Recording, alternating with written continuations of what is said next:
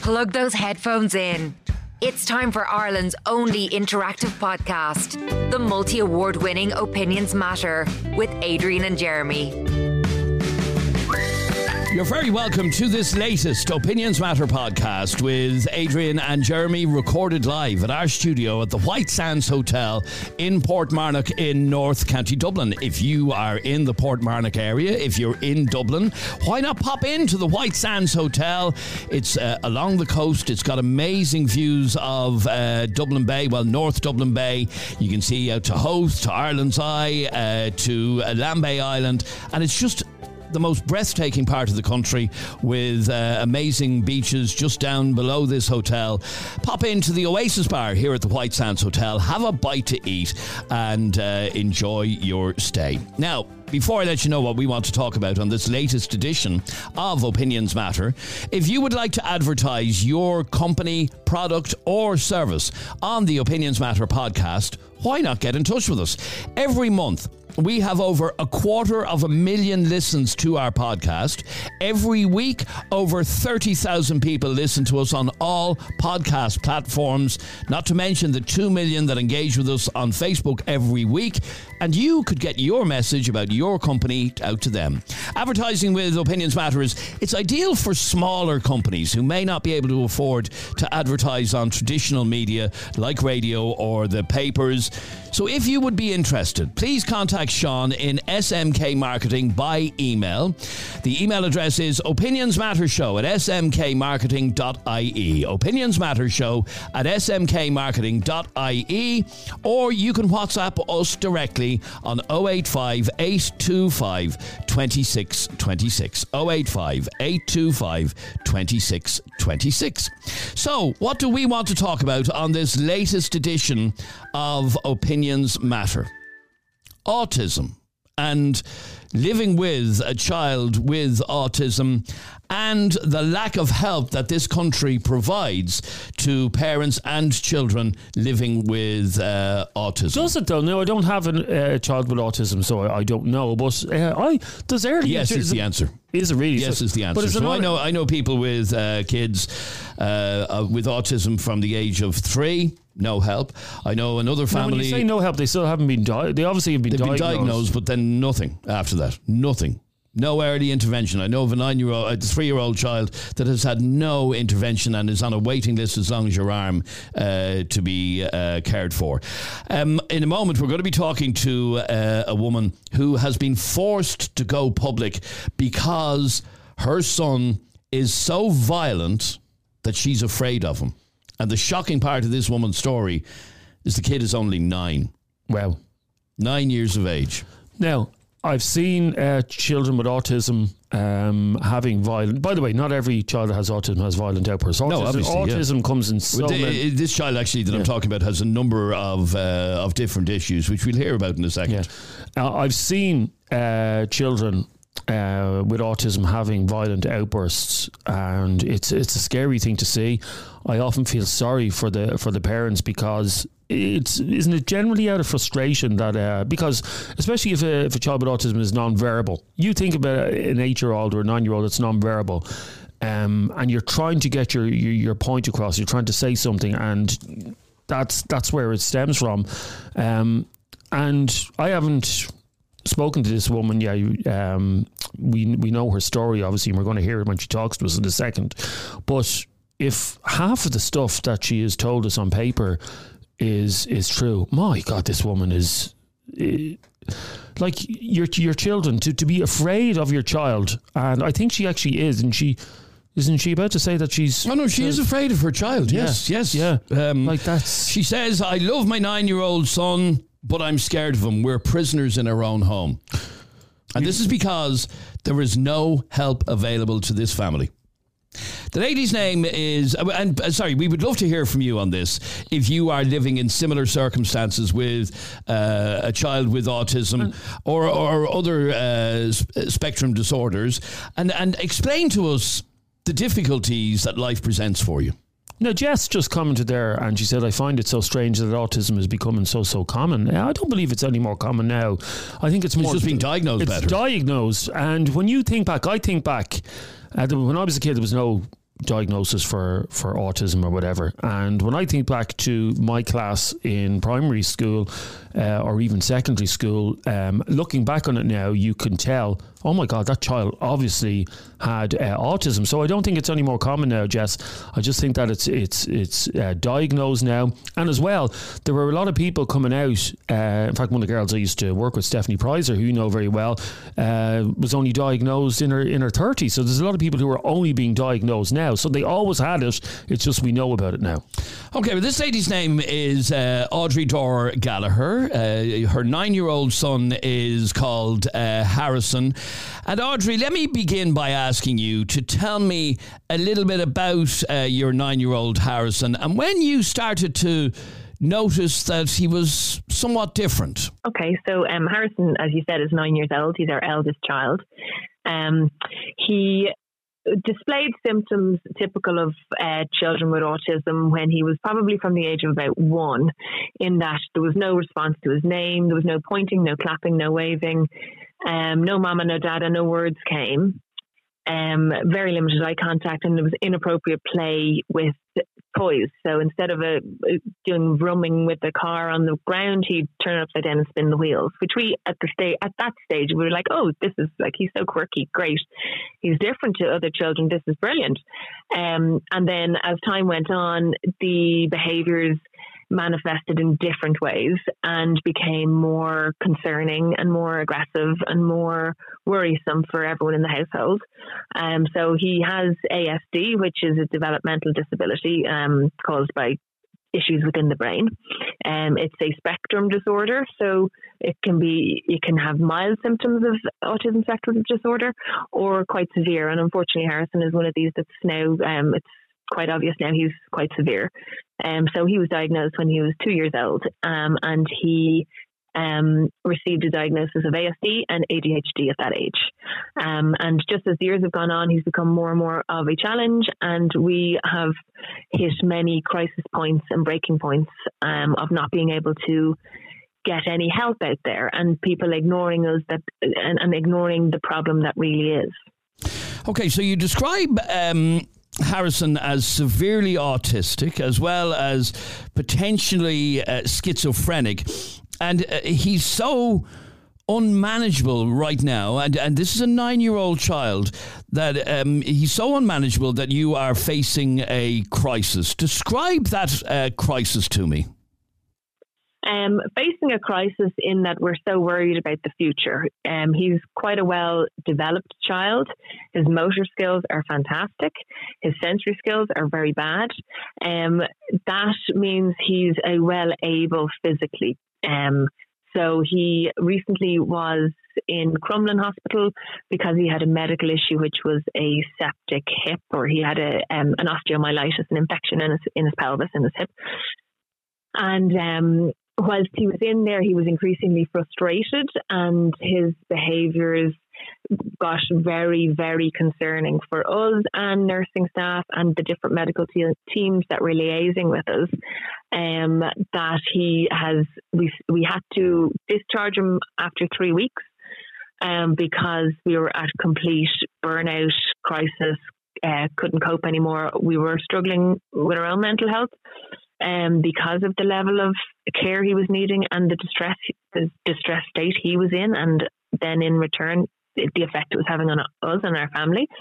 And since he's come home, then myself and my 2 younger children, one of which is 16 weeks old and the other one is 6 years old, we've had to spend a period of time living in a separate house to Harrison, whilst his dad, who's my husband, has tried to re-establish a routine with him and settle him back into his environment. So far he hasn't. Okay, so describe that to me. You have, with your other 2 children, had to live elsewhere because your 9-year-old son is so volatile and so potentially violent that you worry about the safety of your younger kids and yourself. Yeah, so Harrison would have something called a pathological demand avoidance, and my words are escaping me now. But he has two conditions that mean that if you put a demand onto him, an oppositional defiance disorder is the other one. So if you try to ask him to do something, it's met with a complete opposition. And now that he has learned combat skills, was off his medication, so he was on an antipsychotic medication that he had to come off because he had side effects to it. But whilst he was off his medication, he really learned the skill of combat. So his anger manifested into physical harm, which unfortunately was taken out on myself and my husband and some of the medical staff within the hospital. So yeah, it's a real fear that if he has to come off his medication again, or if we're not at the right level of medication and we're not there, and we're still a long way off being able to control his behaviours. He still has strong pathological demand avoidance and oppositional defiance disorder, that we can't put any demand on him. And the demands could be as simple as, come on, school, we're going to school, or dinner, come on, let's have something to eat. Anything that he thinks you're trying to make him to do, he will oppose, and he now does it with aggression. So we need to get a handle on this before he becomes a bigger, larger, more dangerous sized human in our house. Okay, now you described in a recent interview how you love your son, but you're scared of him. You are prisoners in your own home. And I know some people listening right now might think, how could you be scared of a 9-year-old? What do you say to that? I know it's it is something, it sounds bizarre, like it's a single digit figure of an age of a child. Most children that you recognize in society that are that age are happy-go-lucky, chirpy, smiley kids. Unfortunately, Harrison is not one of those children. He has a lot of anger issues. And it's very worrisome for us within the household that this is a child that's only going to get bigger and stronger, and it's frightening where he could end up with all the conditions that he has that he's not receiving any help for. Okay, and this is the point of you going public with your story, that your son, who in a matter of years will be a teenager, he'll be a big lad, the threat that he brings to your home because he is not being cared for in a proper way is very concerning. What sort of help, if any, do you get from the state? None. We get absolutely no help from the state. We are linked in. We have gone through the assessment of need process. There was lengthy delays, staff shortages, staff changes, to get that process done, to get him his diagnosis initially. Then you get sent on to the early intervention team in Dublin. They offer you courses to be Harrison's, support worker yourself. So they offer you kind of courses on how to de-escalate bad behaviours, courses on how to get them over their sensory issues, on how to eat. When these courses are being offered to us, I had a newborn child who is my now 6-year-old. You're not allowed to bring children to this. You're not allowed to bring the child in question to these seminars or these meetings. You're not allowed to bring any other children. You need to get your children minded to be able to go to these, and it's all just parental training. There's no services being provided at the forefront of what a family needs. And listening to what you describe, your family needs even a little bit of respite. We urgently need respite to be able to give our other children who are, like, now we've got the 3-month-old, say she's not really suffering the consequences of it yet, but she will. But for our 6-year-old, he has suffered unbelievably throughout the 6 years of his life. In what way? He has parents that are consistently stressed and upset. He can't have his friends over to the house.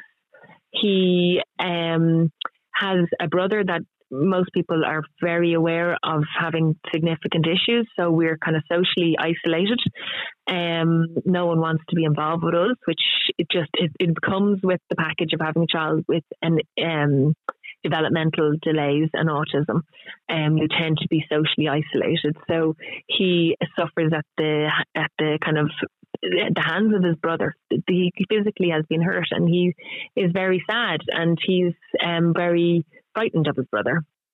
So I'm back in the household. My husband we're both self-employed. I'm on maternity leave. He's, for financial reasons, he's had to go back to work. He's in Dublin. So I now have another adult with me at all times, which isn't a reasonable way to live either. So I'm asking people to do me favors and come and stay with me so that I'm not on my own, for protection for the other kids and myself. And CJ, my 6-year-old, he sees all this. He's at the age, he's a very grown-up 6-year-old. He's seen a lot more in his life than most children. Yeah. So obviously you fear for your younger child, and obviously if this continues, you fear for your baby and for you. And this is the bit, Audrey, that really shocked me about the story, that you described the fact that you're scared of your son. What is your fear then, as he goes on towards the age of 10, 11, 12, what is your fear for your household if this boy doesn't get the help that he so desperately needs? I have a lot of grave concerns about what is likely to happen if we as a family and he doesn't get some critical services. I would be very concerned. At the moment, we can contain him because he is still, he hasn't outgrown us yet. But he's going to get to the point that he is going to be able to get out of our hold. And I don't know where he will want to bring his anger beyond our household. And also, I would worry that if he continues on this trajectory, as he grows, he's going to be stronger and he will cause more serious bodily harm to the people within the household, of which we are all prisoners within. So I worry about all of our safeties, especially the younger kids for the moment, but as time goes on, it'll be in equal measures. You sound like you're at the end of your tether. Oh, I've been at the end of my tether for years. But I'm not going to stop. I'm not going to give up. I'm not going to, waste my energy and, just mope around and feel sorry for myself. The only way that we're going to get reform and change and services, of which we critically need, is to name and shame and to call them out and to make them listen to stories and make them see our story and other people's story. And hopefully more people will come out and say how they've been let down, because I know I've had hundreds of messages over the last, week since our story became public. I've had hundreds of messages from families in the same situation who are all at the end of their tether. But unfortunately, some give up. Some reach the end and just say, I can't do it anymore. I'm just going to remain a prisoner and stay silent and keep this all a big secret. And no one wants to expose their realities. But when you're faced with a potential violence and risk, you have no option but to try and get help, because they don't listen any other way. They just come up with excuses. Audrey, I wish you well, and to your husband and your 3 children, and especially Harrison, that he gets the help that he so desperately needs. And as I said, hopefully the publicity that you've gained over the last while will help. Audrey, thank you very much indeed for talking to us on the Opinions Matter podcast. Thank you, Adrian. It's Ireland's most talked about podcast. The only podcast with live callers and live debates. It's Opinions Matter with Adrian and Jeremy. Now, Audrey's story is shocking. When you hear of a family being afraid of a 9-year-old child, well, a mother and her younger children being afraid of a 9-year-old because of his violent outbursts, all because they're not getting any help. It really is very, very scary to hear her story. And she spoke to us on this podcast because she needs people to hear. She needs the government to listen and get them the help that they so desperately need. And you know what? In the last 10 minutes, as we've been talking to her, we have had dozens and dozens of parents coming out and saying, hands up, this is me also. In fact, the next caller, Sarah, is going through maybe even worse than what that lady's going through. Well, let me talk to Sarah. Sarah, you're on Opinions Matter. How are you? Hey, lad. Hey, Sarah. Sarah, you fear that you will end up dead over your son. Yeah. Explain. I actually feel so nervous even talking about it because I don't really talk about it to people. And indeed, Audrey that we spoke to there, the last couple of days is the first time she has spoken publicly about this because she's so desperate. Yeah. I nearly try and hide it out of like shame because I'm like, am I failing as a mother that I can't control my own son? But like my son's 13 and like he's really big. Like I'm 5'3", he's about 5'8", and he's twice the weight I am as well. Like I'm a small person. So tell me what you have to live with. What do you go through? Yeah, it's kind of like what Audrey was saying with her son. Like if you ask him to do anything, like, you'll straight away be confronted with like aggression and stuff like that. But with my son, like he'll come straight for me. Like I won't even get a chance to defuse the situation. Like he'll come straight for me, straight from my head. He kind of grabs me by the hair and then I'm locked in then and he can do whatever he wants to me then. And does he badly assault you? Yeah, horrifically like. And if you don't mind talking now, I know obviously some of it's difficult to talk about, but what's the worst thing? Because you said in your initial message to us that you fear you'll end up dead, and some people say, oh, that's an exaggeration, she's exaggerated, that won't actually happen. But you genuinely, like, how bad have the assaults been? Yeah, like I think last week actually was probably one of the worst ones. See, he goes for my head, but he also will punch me repeatedly in the head. So, and like a 13-year-old boy with that anger inside and the strength that he has, like it's superhuman strength that he has. Like one like wrong dig and that's me gone, like, you know what I mean? Like last week I had severe bruising all over my back because he had me kind of really face down on the ground, holding my hair and just punching me in the back. But what's causing these outbursts? He has like so many diagnoses. Like obviously he has autism. He's non-verbal, which is a huge part of it. Like he has no communication. Like we try through visuals and texts and things like that, but he's gotten to the stage now where he just cannot cope with not being able to communicate. But he also has like ADHD. He has a developmental delay. He's been on all sorts of medication and nothing seems to work for him. And when, say for instance, because I'm just getting a mental picture here now of this, and a 13-year-old is a man. He's really physically, yeah. Physically, yeah. And I have most people think he's around 16 because he's so old looking and so big. So I have this image of in your house and you're down on the ground and he's repeatedly punching you to the head, and you're obviously screaming out, telling him to stop, but he obviously doesn't understand. No. He does, and well, how does that stop then? How are you not in hospital now? To be honest with you, I don't know. I feel like my body is made of stone or something because I don't know how he hasn't left me in hospital. Yeah, like he was in hospital himself. He got himself into hospital there back in April. Like he put his fist through windows. God. But listening to you, Sarah, it's only a matter of time before you end up in hospital. Yeah, and that's it. Like, and I feel like I've been trying to like, be like, it's okay. But like I've had my mom crying at me, like who never cries, by the way. And she's been crying because she's so scared for me. She's like, you're my child, and I'm watching you being like bed up in your own home. You live by yourself. Like you don't have anyone to protect you. Like, and I'm afraid to have anyone in to help me because I don't want them getting hurt because I know how sore even one punch off them can be, So I'm always let me find out then. We heard from Audrey there a while ago how the reason she has gone public with her story and the story of her 9-year-old is because they get absolutely zero help. What help, if any, have you got either from the state, from the HSE, or from family? So his disability team, like, don't get me wrong, they are trying. Like now, we only moved to this area 2 years ago, so since then we got in with this team. Before that, Craig was diagnosed in 2013, and he had no services for the guts of 10 years. And that is part of the problem. Oh, 100%. Like, it was all about early intervention. I never got it. So he was left for, me to deal with all those years, and it was hard, but he was never aggressive. But once puberty hit, that just changed him completely. And do you live alone with him? Have you other children? It's just you and him? Yeah. We spoke to... And just talking to you, Sarah, is bringing it all back. About 2 years ago, we spoke to a woman a mother who's in a similar situation with her daughter.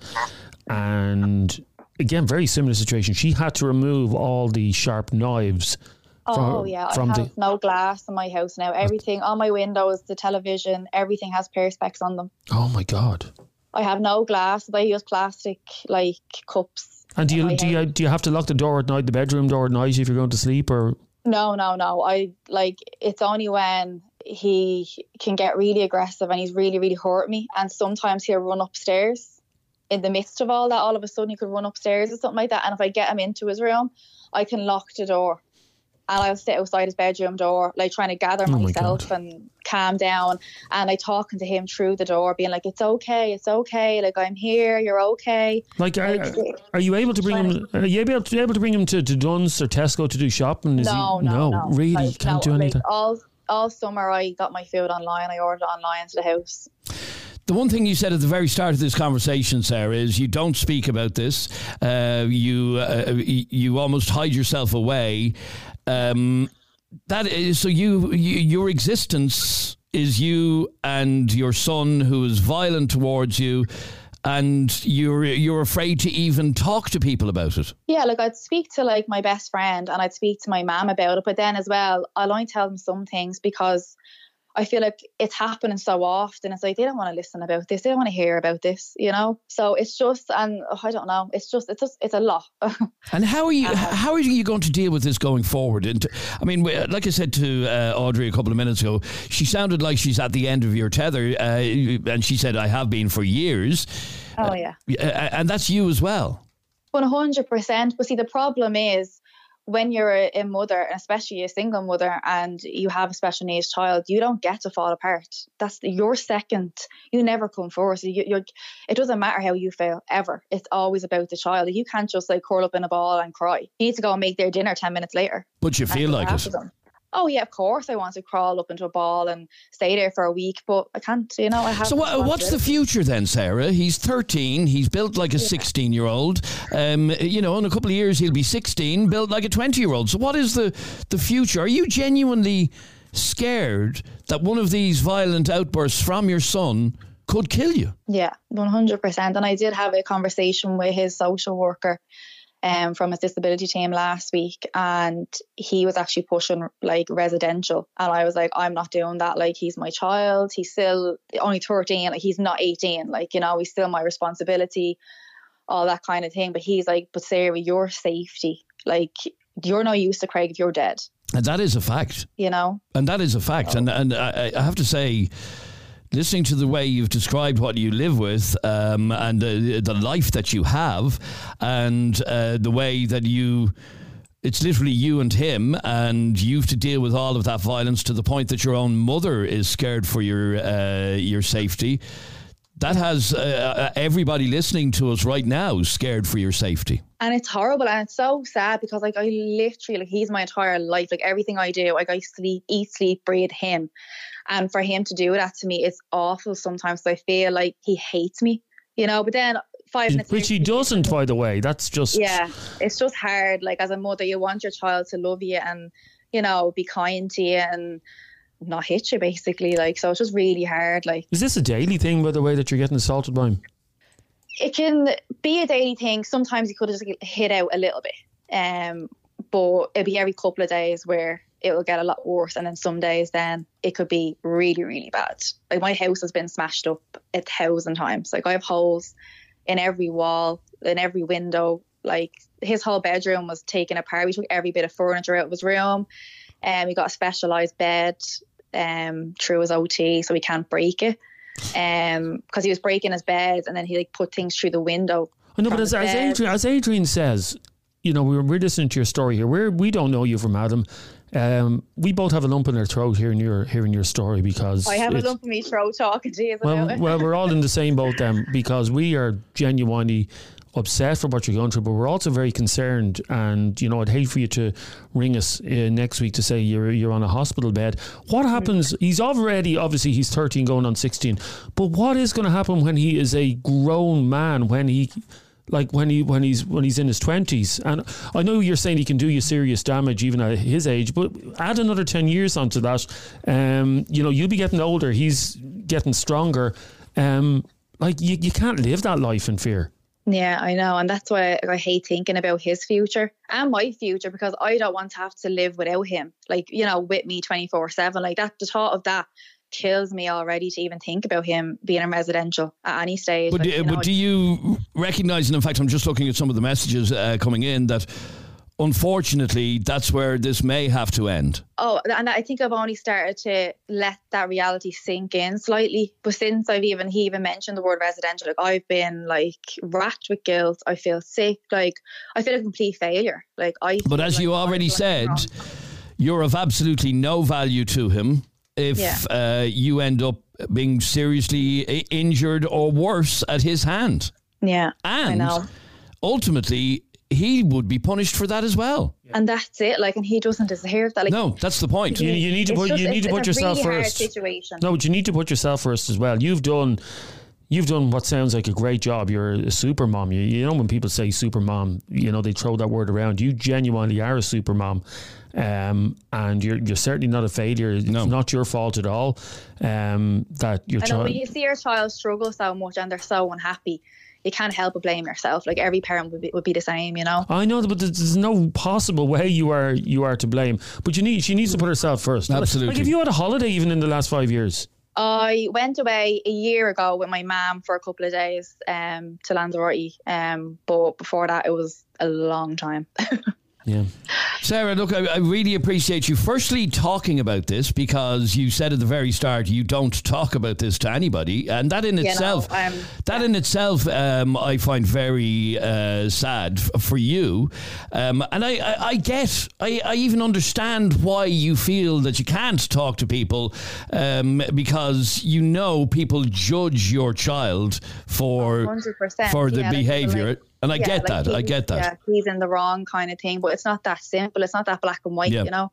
Well, I have to say, I admire you for talking to us. I really appreciate, and all you have to do is look back at our Facebook page to see the amount of support that is coming in for you, Sarah. And Sarah, you know what? You have our WhatsApp number. That's open 24 hours if you ever want to talk. Now, obviously, myself and Adrian aren't qualified to. You know, we're just the ringmasters here. We're just like putting the call. No, but we are. We don't know anything about having to live with autistic children, we are putting the awareness out there for other absolutely people, and that's exactly what we want to try and do. And you have our WhatsApp number. You can WhatsApp us at any time. Okay. Yeah. Sarah, stay safe, and thank you for talking to us. Great, thanks so much. Thanks very much. Now, you know, Adrian, just before we go to the next call, very rare. You don't take offences, but it's very rare you show emotion. You're not a very emotional person. But in the last... No, that was difficult. Just listening to somebody having... And, I mean, to go back to Audrey, the reason Audrey is speaking out is her 9-year-old will be that 13-year-old in a couple of years, and she's scared shitless that he'll knock lumps out of her, as Sarah is already experiencing. Debbie, you're on Opinions Matter. Hi, Debbie. Good afternoon. That's a very sad story, that poor girl, Sarah. It really is. She has no hand to reach out to. That is absolutely so sad. And I hope that she's listening and that she could go on to a page called DC Warriors. They'll be able to help her and give her knowledgeable advice and some correct information if she's listening. Okay, so the Facebook page is called DCA Warriors. Tell me a bit about it. It's a private page, confidential. There's probably 30,000 on it at the minute, and I'm just hoping that lady will reach out. That there is advice on that page. There is people that can help, and the reason I'm here is to say to people there is a direction. You just have to find the road to take, and nobody will tell you the road to take. And that's the sad thing, this disability part of autism children. And there is medication, there is stuff, but you've got to, it sounds terrible, and that woman's right.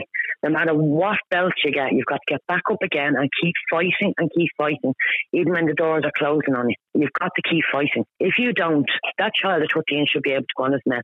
He should be able to go on his medication, and that will lower the violence in the house. The quick answer for a social worker is that's called residential care. The second answer is there isn't any residential care. There isn't any staff for it. Do you know what I mean? And again, you heard from Sarah how she is literally torn apart over even the thought of her child being placed into residential care. I can absolutely 100% understand that woman. I've been there. I've done that. And I'm back on the other side, and I'm back at it again. I have 6 autism children, from 24 down to 5, and each of them are different stages of violence. But I have to say, and I don't care what anybody says, There is no excuse for violence. You've got to nip it, but you can only nip it if you have the tools to do it. If you don't give someone the tools to do it, they can't stop it. Yeah, no, it is very difficult for somebody like Sarah that we spoke to when she is parenting alone. That adds to the difficulty here. I parented alone for a very long time. I was divorced. I had 4 children. I was divorced. My 4 first children had autism. When I was divorced, and I'm separated for many years. And I know exactly no sleep. I have a 9-year-old who's violent myself. I have cameras in the room. I buzzed when he moved out of the room. People don't want to describe how they live in the disability world, because if they do, people probably even listen to it and go, what is she talking about? Because you can't. You can only talk to another disability parent that understands the situation. Because if I said to you, Adrian, my child is shitting all over the wall, you'd think that's horrifying. And you would. But that's what the children do. They have sensory issues, and we all sit down, we have to cry and clean it up and wipe it off, and 3 o'clock in the morning, 4 o'clock in the morning, 5 o'clock. And that's what you have to do, and it's as hard as it is. But the main thing is early intervention. You've got to keep at them services. And that is what is sadly lacking in this country, that early intervention. That's what but they don't tell you that. And unless you ask the question, where I am situated, I've asked the question. My son's due to see the CNT. This is the new service now for the education. I phoned them for the past year. They don't have a psychologist there. So what do? So I'm waiting to see a psychologist for years and no one there. But you haven't got a placement for it. So what do you do? No, you have to try and go private. But in order to get your child on medication, a psychologist can't give your child medication. It has to be a psychiatric doctor. Do you understand me? So you have to go rooting and pay for that. And now because the system's so bad, even paying for that, you're on a list. I'm on a list for 2 years for one child. I'm on a list for 3 years for a child. The HSC will give you nothing. Nothing have I got for my 6 children. It is awful to hear of parents going through. I mean, I can tell you many stories, and I'm in many contacts with a lot of parents, and I'm an advocate for autism because I have 6, so it'd be unusual to have it. But I listen to that woman, just breaks my heart, because somebody, people need to reach out to hand of friendship and not be so judgmental. Nobody knows what goes behind closed doors. And the one thing about autism parents is we just put a face on, smack the smile on, and think everything's rosy. It isn't rosy. It doesn't end. As that woman said, she used to make the dinner. The tears are rolling down your eyes. And look, when they start off, they will bite. They'll bite bad. They'll kick you, bitch you, they pull your hair out. I've had it all.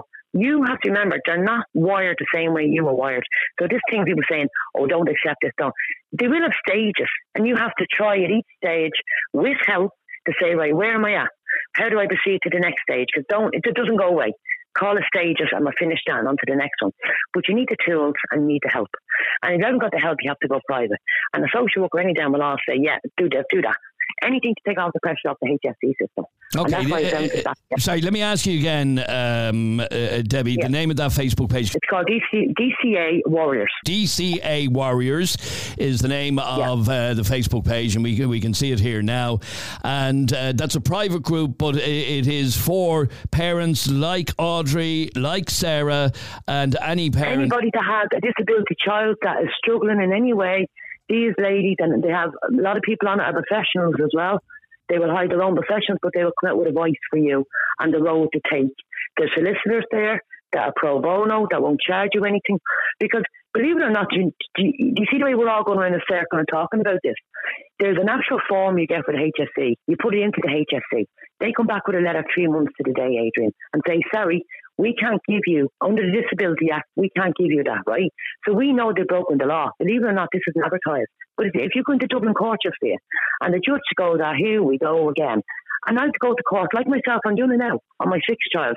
Not because I can't pay, because I can't get a private psychologist or private psychiatric doctor for. And that's how desperate people are. Debbie, thank you very much indeed for your story. And once again, that Facebook page. Absolutely, I agree. And once again, that Facebook page, which isn't the answer to everything, but could offer support, is DCA Warriors on Facebook.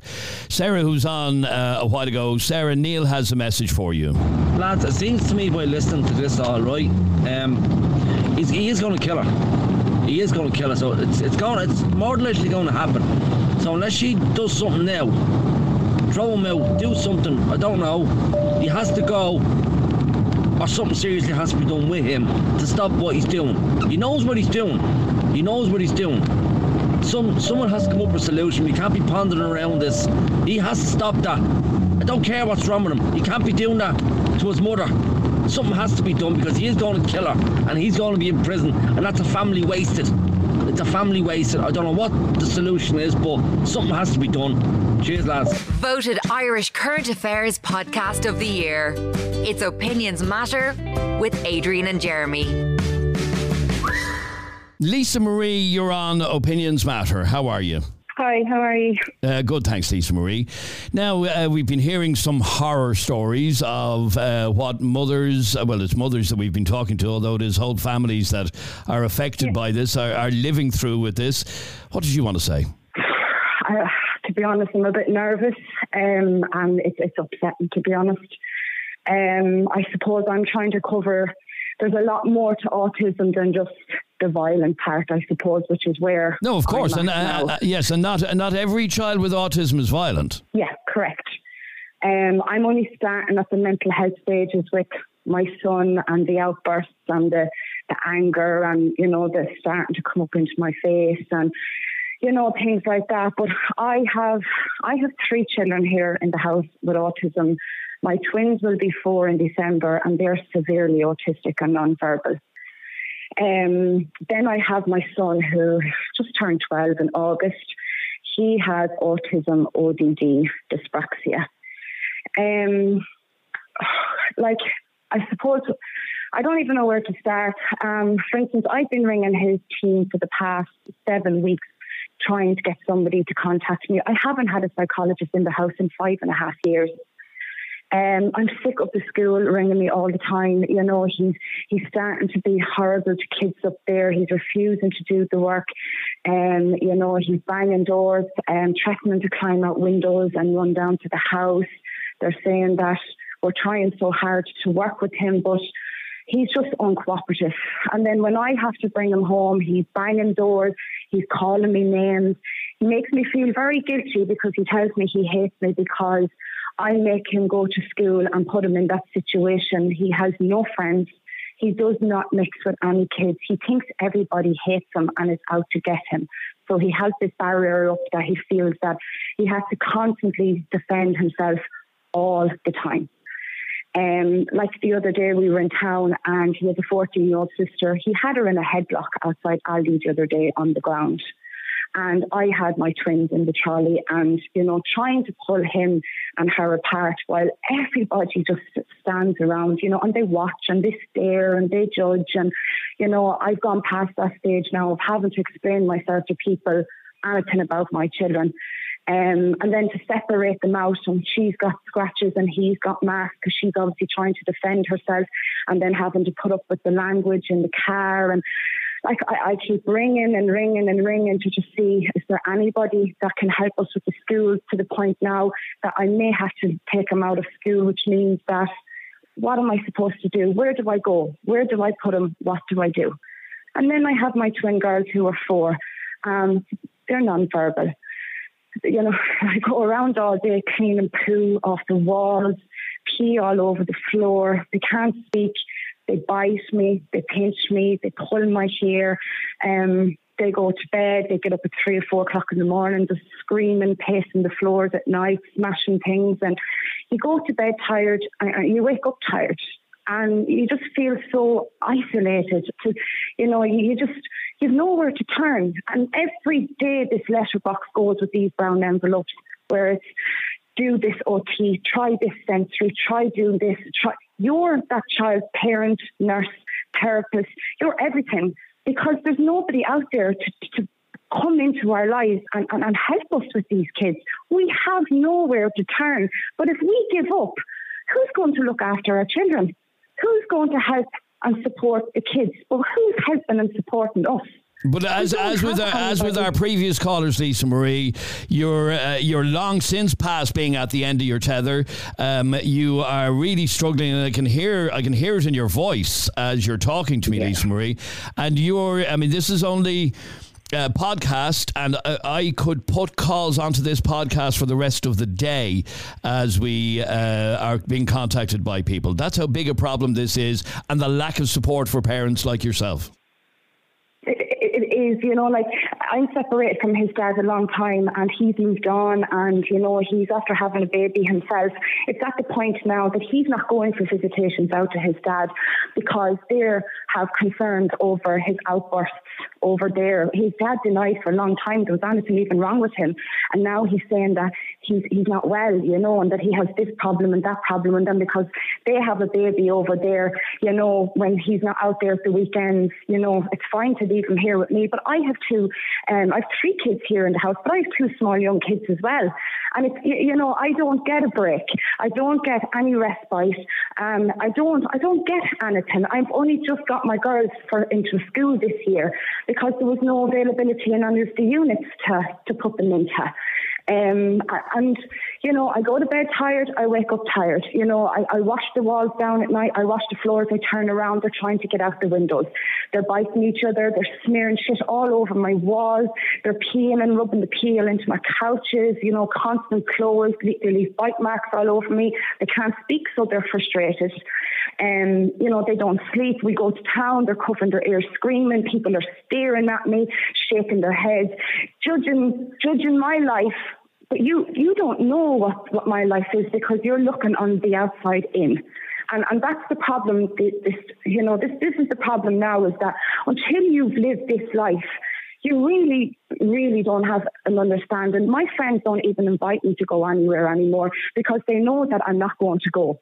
Because I don't have that option of just getting up and going and seeing my friends, or, you know, and as we said, the first 3 callers on this podcast today telling almost identical stories of the struggle of coping with the lack of support for children and families of children with different conditions on the spectrum. It is scary, Lisa Marie, to listen to all of you tell your stories, and I really appreciate you sharing your story with us. I have a couple more calls I want to squeeze in, and by the way, I hope that all of you who are listening to this podcast share this podcast onto your own social media platforms, because this conversation needs to be had until help is made available to the thousands of parents that are struggling, like the 3 that we have spoken to today. Radka. Hi guys, great topic. Sorry I cannot come on at work now, but I just see this topic and it's very interesting because I work with 2 brothers who has autism, and they're only young. They're only 9 and 6, and I can already see how difficult they are getting. Much more stronger, vocal, aggressive. And I can see what the parents going through. So yeah, it's a definitely tough one. I feel sorry for them, but maybe they could do something, change their medication, or I don't know. It's very, very, very tough one. But one thing I know, that every time I come back from work, I pinch myself how blessed I am with my son, and that he's healthy and has no issues, thank God. But yeah, tough one. Wishing the lady best of luck. Bye. Tracy, you're on Opinions Matter. How are you, Tracy? Hi, not too bad. Good, Tracy. You've been listening to the horrific stories that we've been hearing. What did you want to say? Mine's no better. I'm like literally in the same situation as those ladies. Like, the level of fighting you have to do, it's just unreal. It's shocking. They're like the forgotten kids. It's horrible. Like, I had to video my daughter having meltdowns, pulling her hair out, biting herself, just so I could get help. And the lady that we spoke to at the very start of this, Audrey, has done newspaper and radio and podcast interviews just so that she can get help. Yeah. I had to, like, half her head was all, she pulled out half her hair. I had to put 2 creams on her hand every day because she bites her hand to an extreme that I had to put steroid cream on her. She slaps her face. Like, she's only 7, so it scares me to think that when she gets older and the hormones kick in, what will happen? At what age is she? She's 7. She's 7? She's 7. She was diagnosed when she was 2 and 8 months, and I went private because I knew I needed to do something like early intervention. My art, they do nothing for you. So I went private. I got her diagnosed in 2000 and 2020, it was during lockdown, I had another, it's called the cognitive developmental assessment done. And that's when they said she had an intellectual disability as well. She has sensory issues. It's not just autism. Like autism it's a wide range of different things. Like, and then I got an Aon assessment done, which was done through the HSE, which I went through the process of filling out the form, and it's just a load of crap. They leave you waiting. So I had to get a solicitor to go to court, go into the court and get it done. So the judge ordered it to be done within 8 weeks, and it was done by my own disability team. And then they told me she has a severe intellectual disability. Now that you're the second person that I've heard say that you were forced to go to court to get help for your child. Yeah, I had to take videos of her having a meltdown. Like, I had to stand there with my phone and take a video of my child slapping her face, biting herself, pulling her hair out. I had to send them pictures of everything just so I could get someone just to look, just to see me. And then I had to go to a solicitor and get a solicitor to go into I think it's the circuit court, and he went in, pleaded my case about the Aon, and then he gave me a telephone call. He went on the 23rd of June. I got a phone call 2 days later off the Assessment and Need office, and my own disability team done it, and it was done within 8 weeks. So I have a service statement now. The service statement basically tells you what your child needs. So my child needs psychology for her mood and behaviours. She needs occupational therapy. Like, my daughter's still in pull-up. She eats with her hands. She can't hold a spoon. She doesn't speak. She's non-verbal. She just babbles. She has serious meltdowns. So I don't know, even after going to court, whether I'm going to get any. This is how bad this country is. Like, what is the answer? What is the future for you, Tracy, if you don't get... I try not to. I try not to think of what she's going to be like when the hormones kick in. I don't know. I take every day as it comes. And I'm sure hearing... isolated. I'm sure hearing stories from Sarah and Debbie has you even more concerned. Yeah, like, I'm mentally and physically drained, Like, even during the summer, it was just, I can't even think about the summer anymore. Like, I just kind of block it out of my head now at this stage. There is times when I say for a second, I just sit down and I'm like, I can't do this anymore. And then I say to myself, no, I can. She's my daughter. I love her. I'll fight till the end. I have to say... There's loads of Facebook pages. There's loads of pages and loads of advocate groups and all. They're all brilliant and everything. There is a big community out there that a lot of people probably wouldn't know about. And I'm glad we were able to highlight even one of those pages earlier on. Yeah. And in fact, Tracy, can I just say, when this podcast goes up, or it's up already if you're listening to this now, make sure you go onto our Facebook page and tag these groups in it so that other parents can hear these stories, because parents who have children with autism need to know that they're not alone, that other parents, I think I think that that's adding to the frustration that there are so many parents in this situation that aren't getting the help that they and their child need and deserve. And absolutely. Tracy, I really appreciate you talking to us. I want to squeeze in one final message today from Sinead. Hi guys, a great topic today. I'm just a parent listening, and it's horrific, and those women, my hat's off to them. That's heartbreaking to listen to. I'm a parent that's on the other side, I suppose. Like, my child's neurotypical, but he was going to a childcare environment when he was about 5, and there was another boy there, and they were friends, but my boy was coming home with regular injuries, and eventually, like, I understand with kids, like, there's a bit of rough and tumble, but it eventually got so bad he had a really bad bruising. So I had a word with the manager just to kind of find out what was going on, and it turned out, the boy was on the spectrum. There was no formal diagnosis for him, but he was extremely violent, and he ended up being excluded as a result. It was my boy getting the kind of brunt of the violence. But I still think about that little boy. I mean, I was obviously very understanding. I wasn't complaining. I was more just asking what was going on.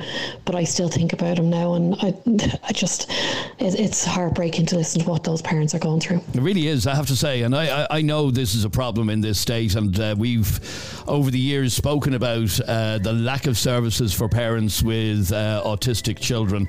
But even on this one episode of this podcast, to hear those powerful stories, it kind of brings shame on the state that help isn't available. And to parents like myself who are very, very lucky, and I never take it for granted, to parents like myself who have children who don't have any of these issues or conditions, stop moaning about the little problems in your life. Absolutely. Really, stop moaning. If, I was moaning last night because my daughter wouldn't eat her bowl of pasta. move on. Pale in comparison to what those parents are going through. Thank you very much indeed for listening to this latest Opinions Matter podcast. If you enjoyed it, please hit subscribe, follow, click on the little bell icon on Spotify, and that way you'll receive a notification. And please share this episode onto your own social media so that others can hear what we talked about today. Thank you for listening. I'm Adrian. He's Jeremy. Catch you on the next one.